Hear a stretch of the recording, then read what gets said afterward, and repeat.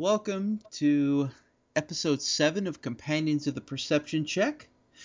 Tonight we'll be discussing using monster races as player characters. I am joined tonight by Zachary. And Michael.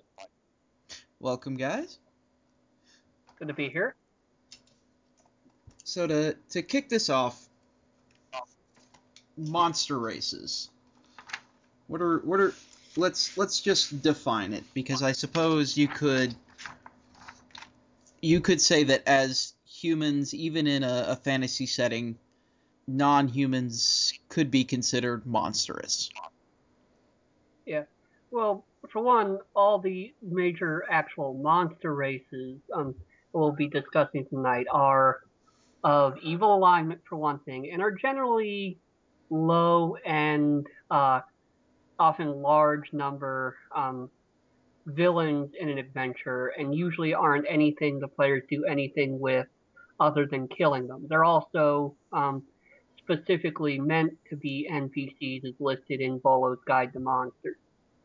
So we're dealing with cannon fodder monsters, or cannon fodder.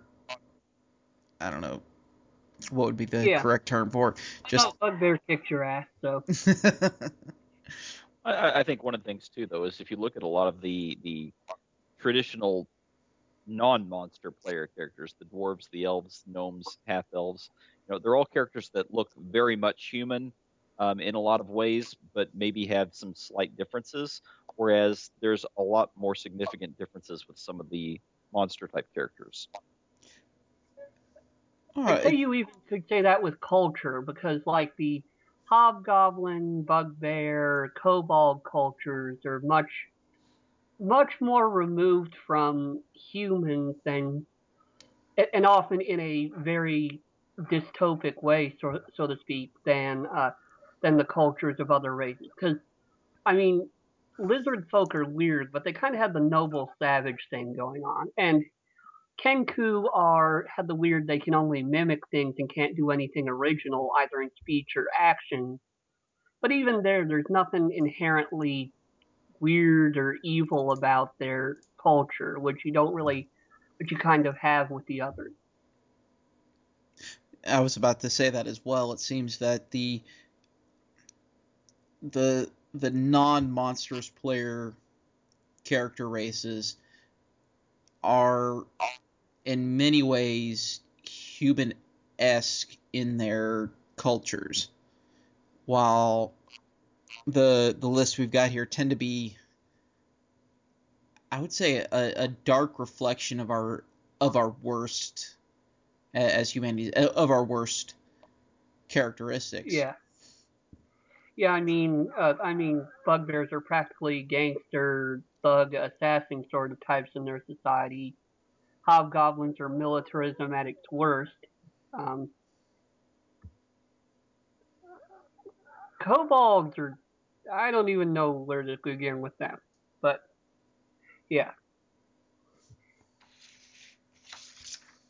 I think tonight we'll skip over the cannon fodder of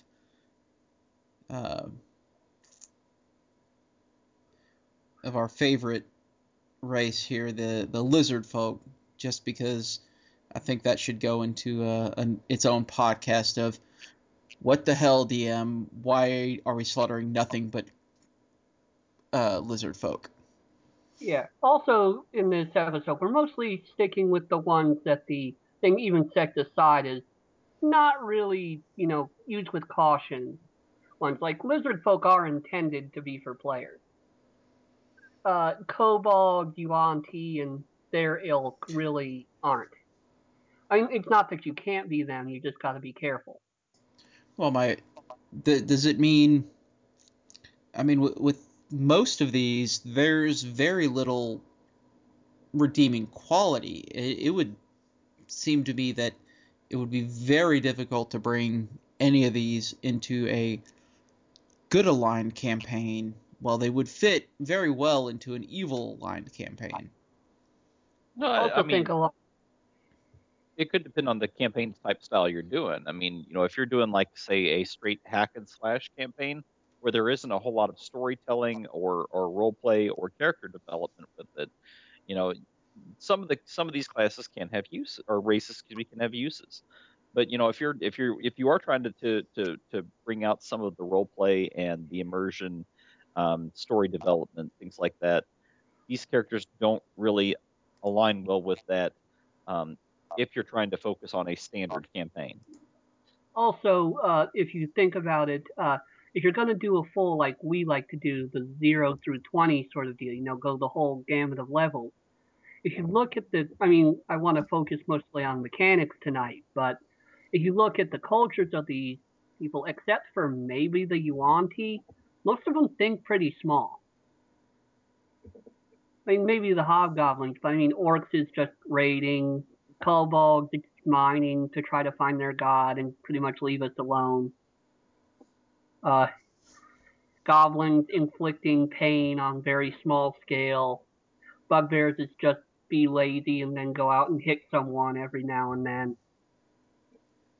Hobgoblins bring areas under tribute, but any world-changing things they're not really interested in. Yeah, I see that. I do see they would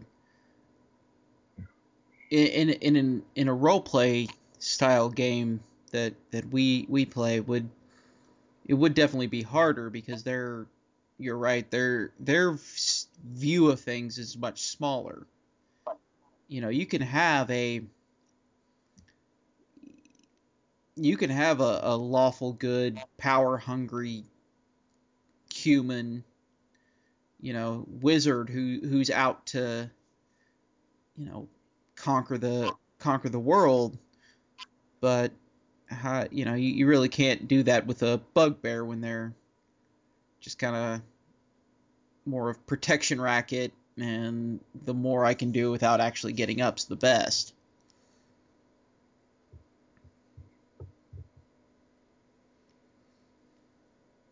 So, okay. Speaking of which, let's move on to bugbears. They'll be our first ones to go through. Now, bugbears, despite their name, I didn't know this. Of course, I'm relatively new to the game. That they are a goblinoid. Yeah, the largest of the most common kind, and also very stealthy. They're reading through the description in Volos, they reminded me a lot of cats.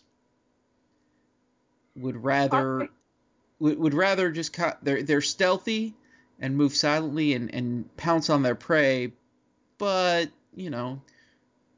23 and a half hours a day, if they're sleeping, they prefer that. yeah, and another thing that reminds you of cats is even the build and what they're good at. Because a tiger can get right behind you and you won't know they're there. And that's pretty much the first thing you know is they've hit you and you're down.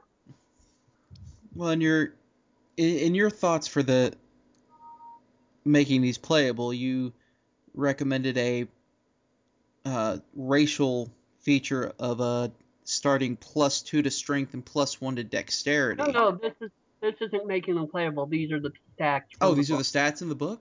Oh, I must have missed Yeah, it's that. the Yeah, stat I adjustments copied. for the Uh, like if you're basically starting a character, you do these stat adjustments for them. Okay, so, well, the stat adjustments are +2 to strength and +1 to dex. And, a lot of races, when you add in the sub race category to them, too often have +3 to their stat points. So no, I've got no issue with anything like that. I really do think that is probably, I think that is very well done, um, probably balance wise. Um, I mean, the having them have dark vision with surprise attack, powerful build, stealthy. I mean, that with a long limb, that Long-limbed is actually deceptively powerful because it effectively I think normally they can hit 8. It actually more than doubles their their range of places they can hit with a melee attack, and that's if they're using a weapon that normally is you have to be right next to them because they can long limb they can hit things up to 10 feet away with a melee attack with something that normally is 5 feet. It really increases their threat reach. Also makes them really good at making opportunity attacks. no, if you're within there, if you're within 10 feet, you're probably getting ready to attack. I'm imagining a scenario where bugbears have appeared and you're able to see one, perhaps further into the melee, and you're trying to move. That does give them an extra Yeah, reach. I do agree. That is I deceptively. didn't I didn't put it all in the notes, but I think every single one of these creatures has dark vision. But and almost every playable race does too, so it balances out. All the good ones do, at least. Those humans stumbling around, can't see anything at night. Um, I think mechanically they're it.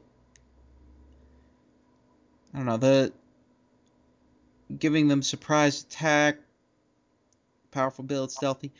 That's they're supposed tend to be, I guess, the heavy tanks of the goblinoid family. Yeah, In some ways, though, they make a really strong second line fighter. Not a ranged fighter, but a second line. You put the cannon fodder up front, and you have to get through them to get to the bugbears. And then you have the bugbears with the long limbed reach and everything are taking things out from basically the second row back.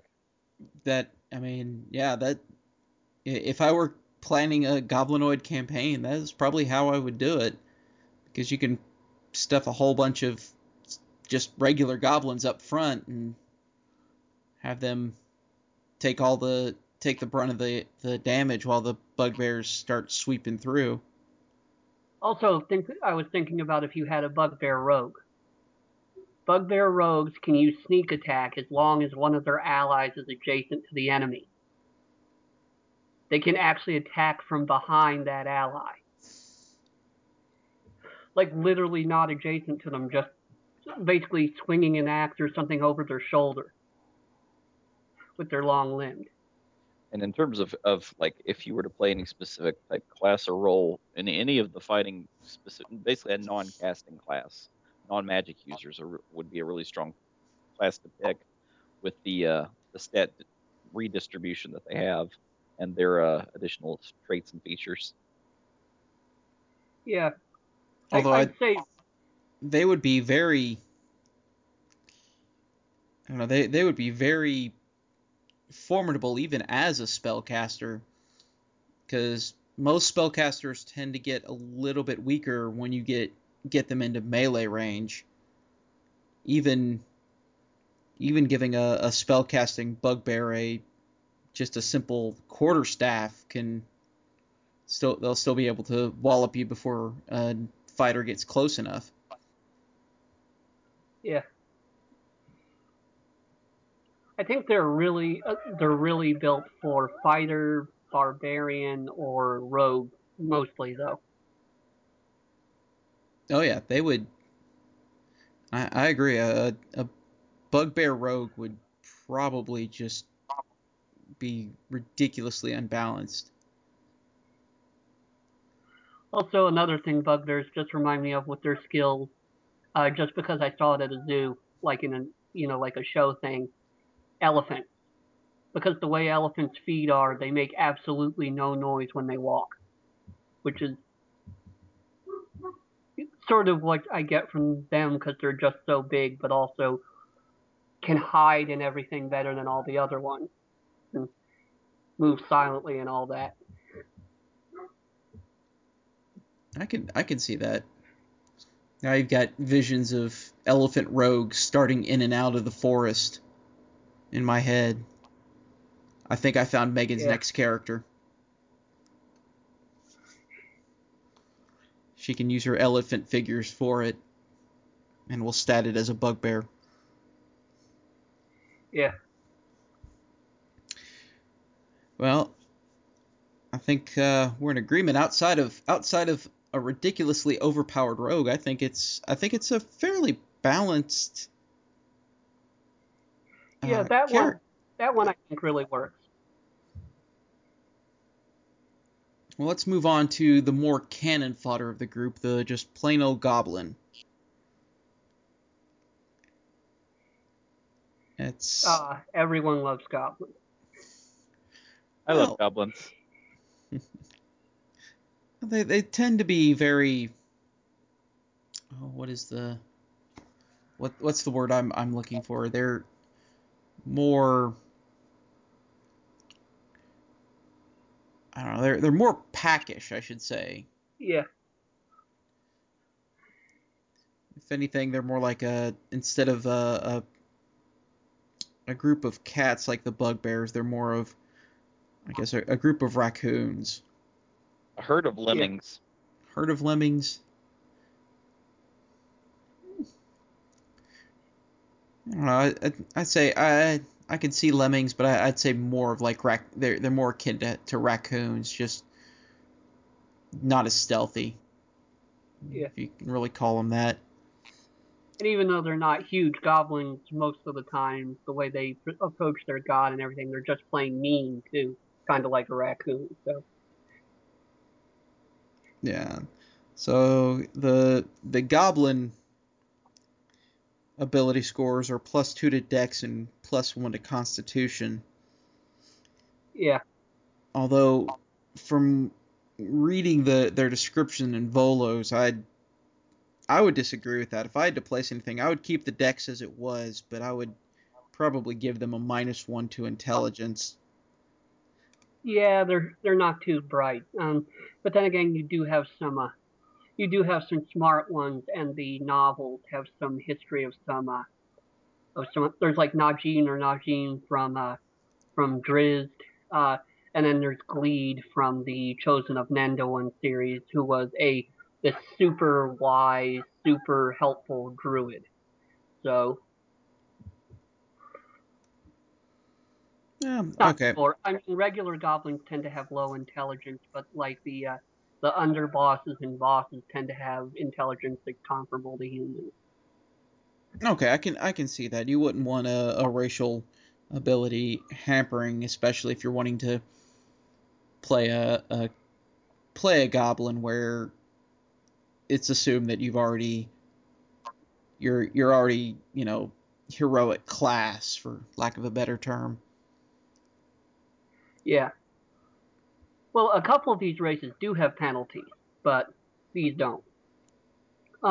Actually, what is really weird is considering how goblins normally are, in a way, their ability score improvements actually lend themselves quite well to them being several different spellcasting classes. Which is odd because if you Because, look like, if you look through it, they're not really a spellcasting bunch.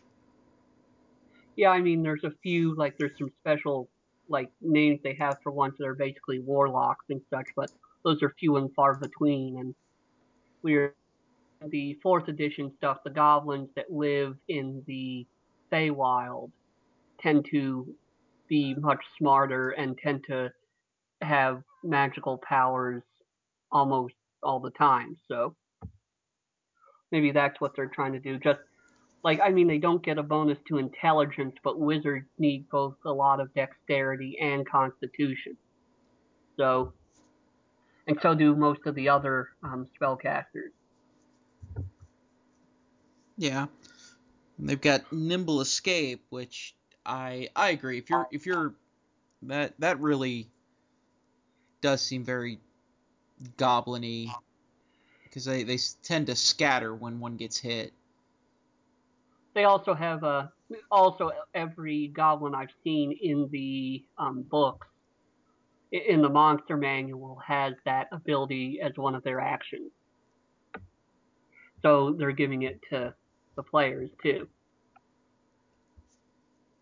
Well, it would. I can see it helping not only as a tactical maneuver, but if you're actually role playing it, you're in there, and if maybe the tide maybe looks like it's turning against you, might use nimble escape on your action just to hightail it out of there.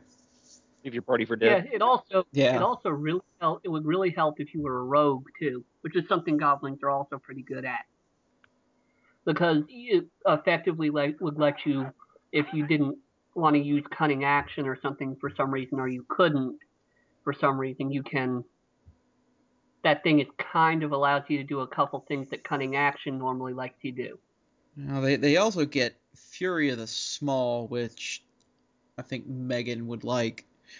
Um, you add the plus level damage on any attack on something bigger than you, and if I'm not mistaken, aren't goblins considered small creatures, not medium? Yeah, so anything medium or larger. Lizard folk are medium, It's right? almost everything. Yeah, which is almost everything. So I mean, overall, I'd say goblins are fairly the goblin build is fairly weak, but not insurmountable. But I think that has more to do of the goblin, just how goblins are in general, not a inherent crippling out of anything that's not balanced. But again, some of this I think the is goblin is taking actually going pretty well balanced, but it's just my opinion. going through as well though. It's again where you may have some weaknesses to these specific classes or additional strengths that may be imbalanced from the standard campaign and stuff, and that's why there's advised use with caution. Well, you also got, I mean, I think overall it balances out. I mean, if you take a uh, you know, if you put a goblin against a bugbear, I think it's fairly obvious that it can use the bugbear just out of brute strength will probably win, but the But then you goblin also might be able to hold its own with your some of its facial other. abilities. Yeah. It's how So it combines with the classes. Like if you had this with nimble escape, would also let this guy stay away and hit and pepper him from a range, and it would pretty much make the goblin a super rogue. I mean, he may not be able to do things with barbarian or fighter very well with it, but he could really supplement things like that don't like to get up close, like some of the versions of bard or wizard or rogue. So or well, not monk because you really want to be up in someone's face with monk, but they actually have a lot of mobility and a lot of stealth abilities too. So they've got a lot going for them.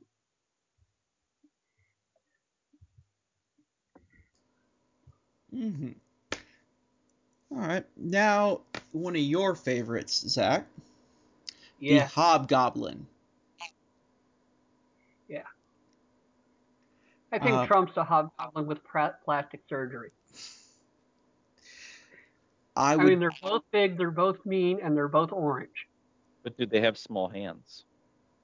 and to be honest, I'm pretty sure the hobgoblin military tactics are much better.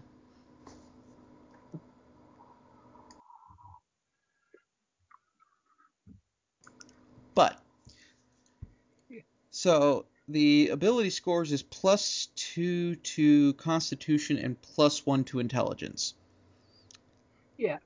And hobgoblins, one, they endure rigorous physical training from birth, and pretty much their whole life is a military regiment. So that makes sense. And they are the smart goblin ones. So I think the intelligence is good. Because unlike the other goblins that are kind of tribal, or these people actually educate themselves and their troops they learn tactics, they learn logic, they learn what they need to of magic or blacksmithing or to get their jobs done. So I think those fit for them. They're built about like humans are, so there's no real reason to give them a strength or dexterity bonus. I don't think. Oh, I put in my notes I might put in the option to either give Constitution or Strength. Um, Yeah. All right. but I think that would be because they would make very. I mean, uh, put him as a fighter, and they'll just kind of start Well, mowing people down. The Constitution also gives them a ton of a ton of extra HP over their careers as adventurers by because it ups their modifier by one automatically. Yeah. So I mean, they get just out of the box. You get proficiency in 2 martial weapons, um, but you get a recharge bonus to save face based on how many allies can see you. I mean, the hobgoblins. I mean, as a player character, they're just made for slashing through everybody. And Yeah. what I like about the hobgoblins is that they're not indiscriminate in so much that they're just killing everything for killing's sake. They can and generally do have tactics. This is one of my favorites, and not only because I just have played a hobgoblin and think they're cool, and also like the hobgoblins of Eberron, but everything in this uh, everything in these racial traits speaks to the culture, I think, directly.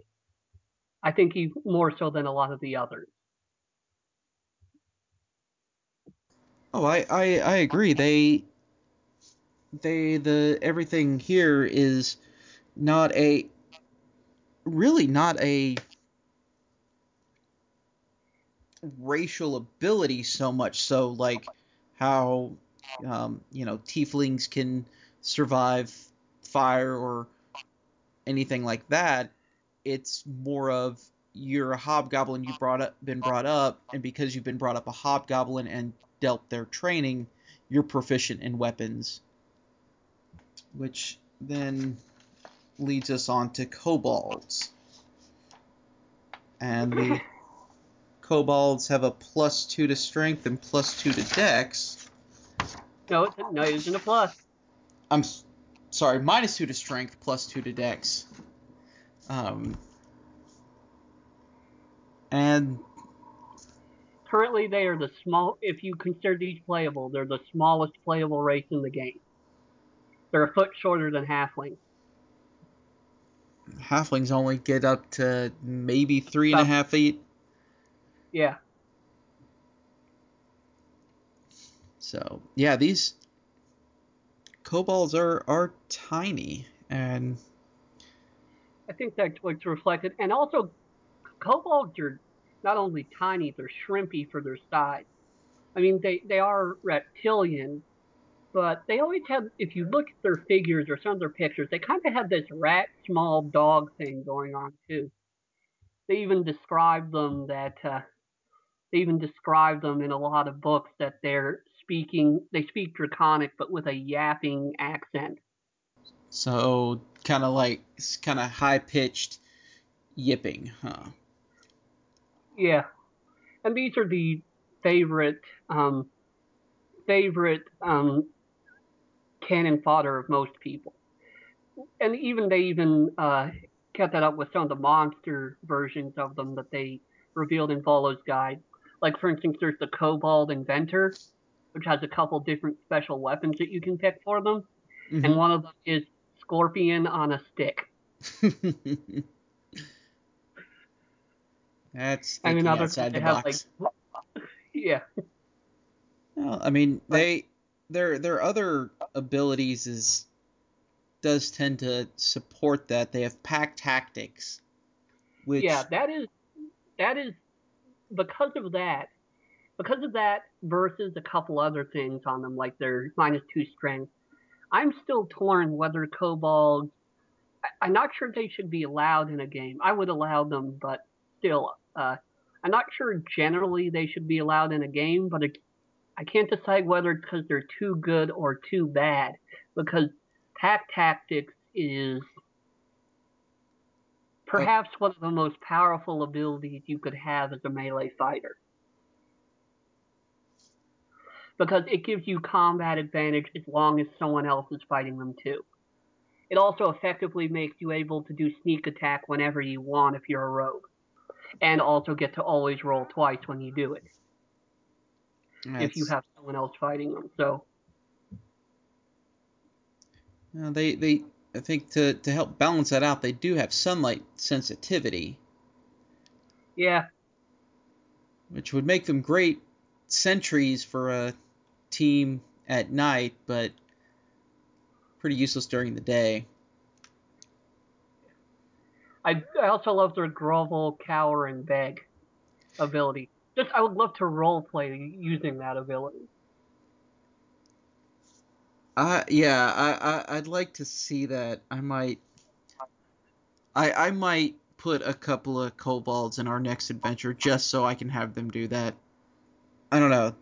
The how they balance out, I think, falls in line with the rest of them. Their pack tactics can make them very, very powerful, but I think the lack of strength and the sensitivity to sunlight does help balance that out.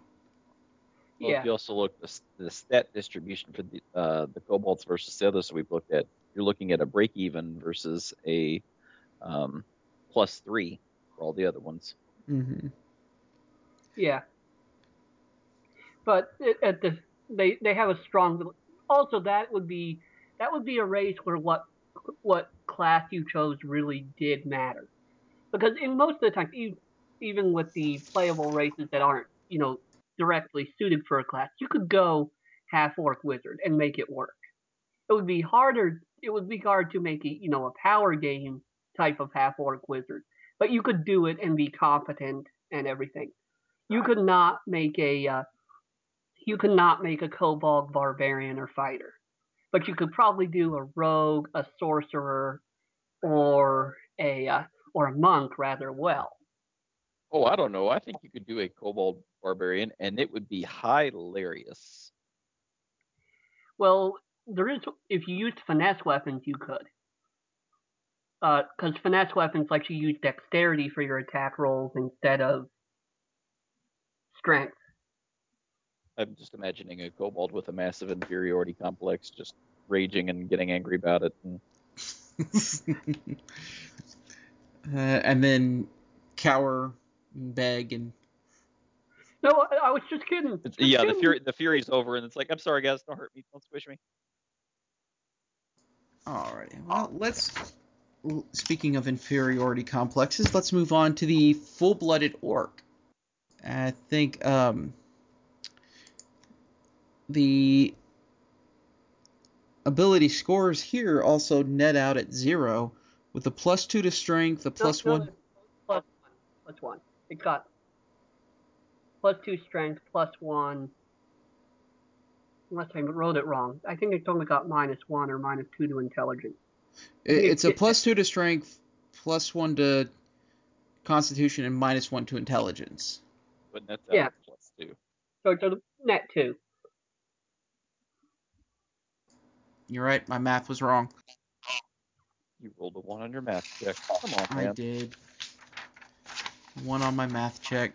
Um, so I've played a half orc before, and they tended it. Well, it ended with hilarious results. Um, but I think a full-blooded orc with it's going to be much harder because it doesn't have anything to, I guess, dilute the aggression that you would as a full-blooded orc. Although I do like the aggressive racial ability that you can move toward a target as a bonus action. Yeah. You have to be closer to him by the end, but still. And being, proficient in intimidation. Yeah. Unless you're a bard, then I guess you could be proficient in imitation. I'm a pretty elf. That's right. And I don't know. I think this one balances out because you've got a half orc template to go to base it against. The half orcs tend to be powerful and not all that bright, and in my case is a completely oblivious druid who thinks he's better than everyone else and knows everything. Yeah. But I think overall it does work very well. I think it would, especially with that -1 intelligence, would definitely lends itself to more of the barbarian, the warrior class. What's weird is because of the way things line up right now, until they release the Mystic class, and I think the Artificer also relies on it, there's actually only one class that uses intelligence as its primary skill, and that's Wizard. And you got some of it in Bard and a little in Warlock, but not so much that you couldn't get around it. It pretty much only locks the Wizard out of them as being highly effective. Okay. I can agree with you on that. And although I gotta say, I would still laugh if I don't know. I can see a orcish druid, but it would be more shamanistic than straight up druid. Yeah. Although I'd like to, I don't know if we can get a druid, or a full-blooded orc druid, resurrect my old half orc druid and have them sneer at each other over who knows more. I'm still waiting for the Warforged to come out so I can have an Andruid.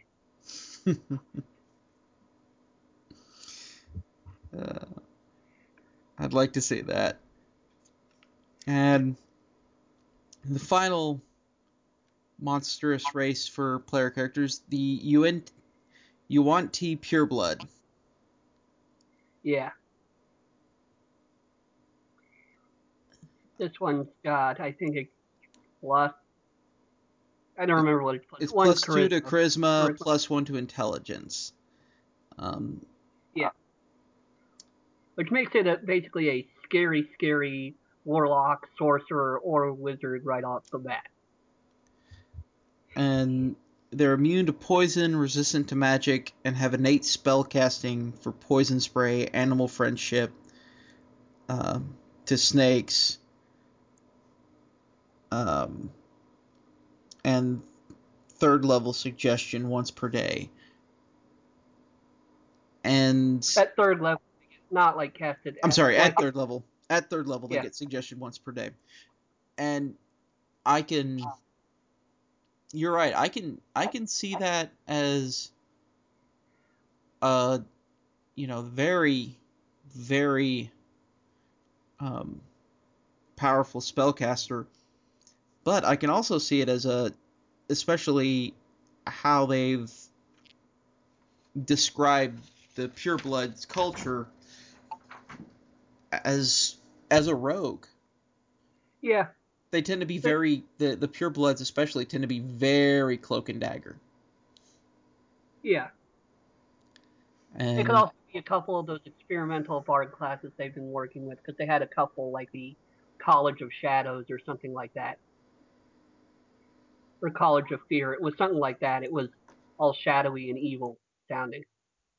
Well, I mean, with the stat blocks it has and the innate spellcasting it has, plus the magic resistance, I could see it. I don't know, I could see it being a very dreadful warlock. What do you think about a bard for him? What? A bard. Oh, well, yeah, they rely on a lot of the same skills. But yeah, both of those it could do pretty well at. The problem, this I think, this I think more than any of the others is one that's much too powerful. To I would I would allow people to play it, but I would say you're resistant to poison instead of immune to it, and I would just cut out the magic resistance altogether. I Because would. magic what? I could agree with that. I mean, if you you're going to be facing not just in any campaign, a DM might throw a curveball and give a low level lizard folk uh, a magic sword or a magic dagger that it might have found to kind of help even things out. Yeah, just magic resistance means it gets advantage on any saving throw it makes against a magical effect. So yeah, that would All the that would make it. I agree that gives it a bit too big of an edge. It also, as it stands right now, it's the only race with a damage type immunity. A couple races are immune to certain conditions, like an elf can't be magically put to sleep, for example. But being immune to a damage type, I mean, it can just you could be fighting a green dragon, and the strongest green dragons are potentially campaign-ending bosses at level 20, and it does its dragon breath, and for them nothing happens. And even if they were level 1 at the time, nothing happens. Mm-hmm. That's an I win button. Yeah. Yes, but it only does the dragon breath. I think dragon stomp is just physical attack. But I suppose that would depend on how the DM wanted to run that. Yeah, I agree. I think the Yuan-Ti pureblood does need to be scaled back a bit. I mean, I would be happy if a player wanted to do it. I'd just have to scale it back because I mean, there's even one novel I really liked, Venom in Her Veins, I believe was the one. It was a great book, and the heroine was a pureblood, but as was the main villain. But uh, so I'd be happy to have one role play in the party and everything, but I can't have it as is. Yeah, can't give anyone a potential I win button, as Michael so Yeah, eloquently put it. yeah, Hey man, it only works in a couple of scenarios, but when it works, it works. It's like that 60% of the time it works every time. yeah. Of course, you give any wizard 6. I mean, that if you had a party of Yuan-Ti purebloods, the lich would be the lich would be seething because liches actually don't have a lot of hit points and they don't hit very hard, but they got really good spells. And when you get advantage on any saving throw against those spells, Well, that is all the time we've got tonight. I'd like to thank Zach and Michael for joining me and discussing this, and we will see you all next time on Companions of the Perception Check. all right, good evening. Good evening. Yep, take care. Later. I would like to thank all of our guests, as well as thank bensound.com for our music, Extreme Action. You can find them at bensound.com.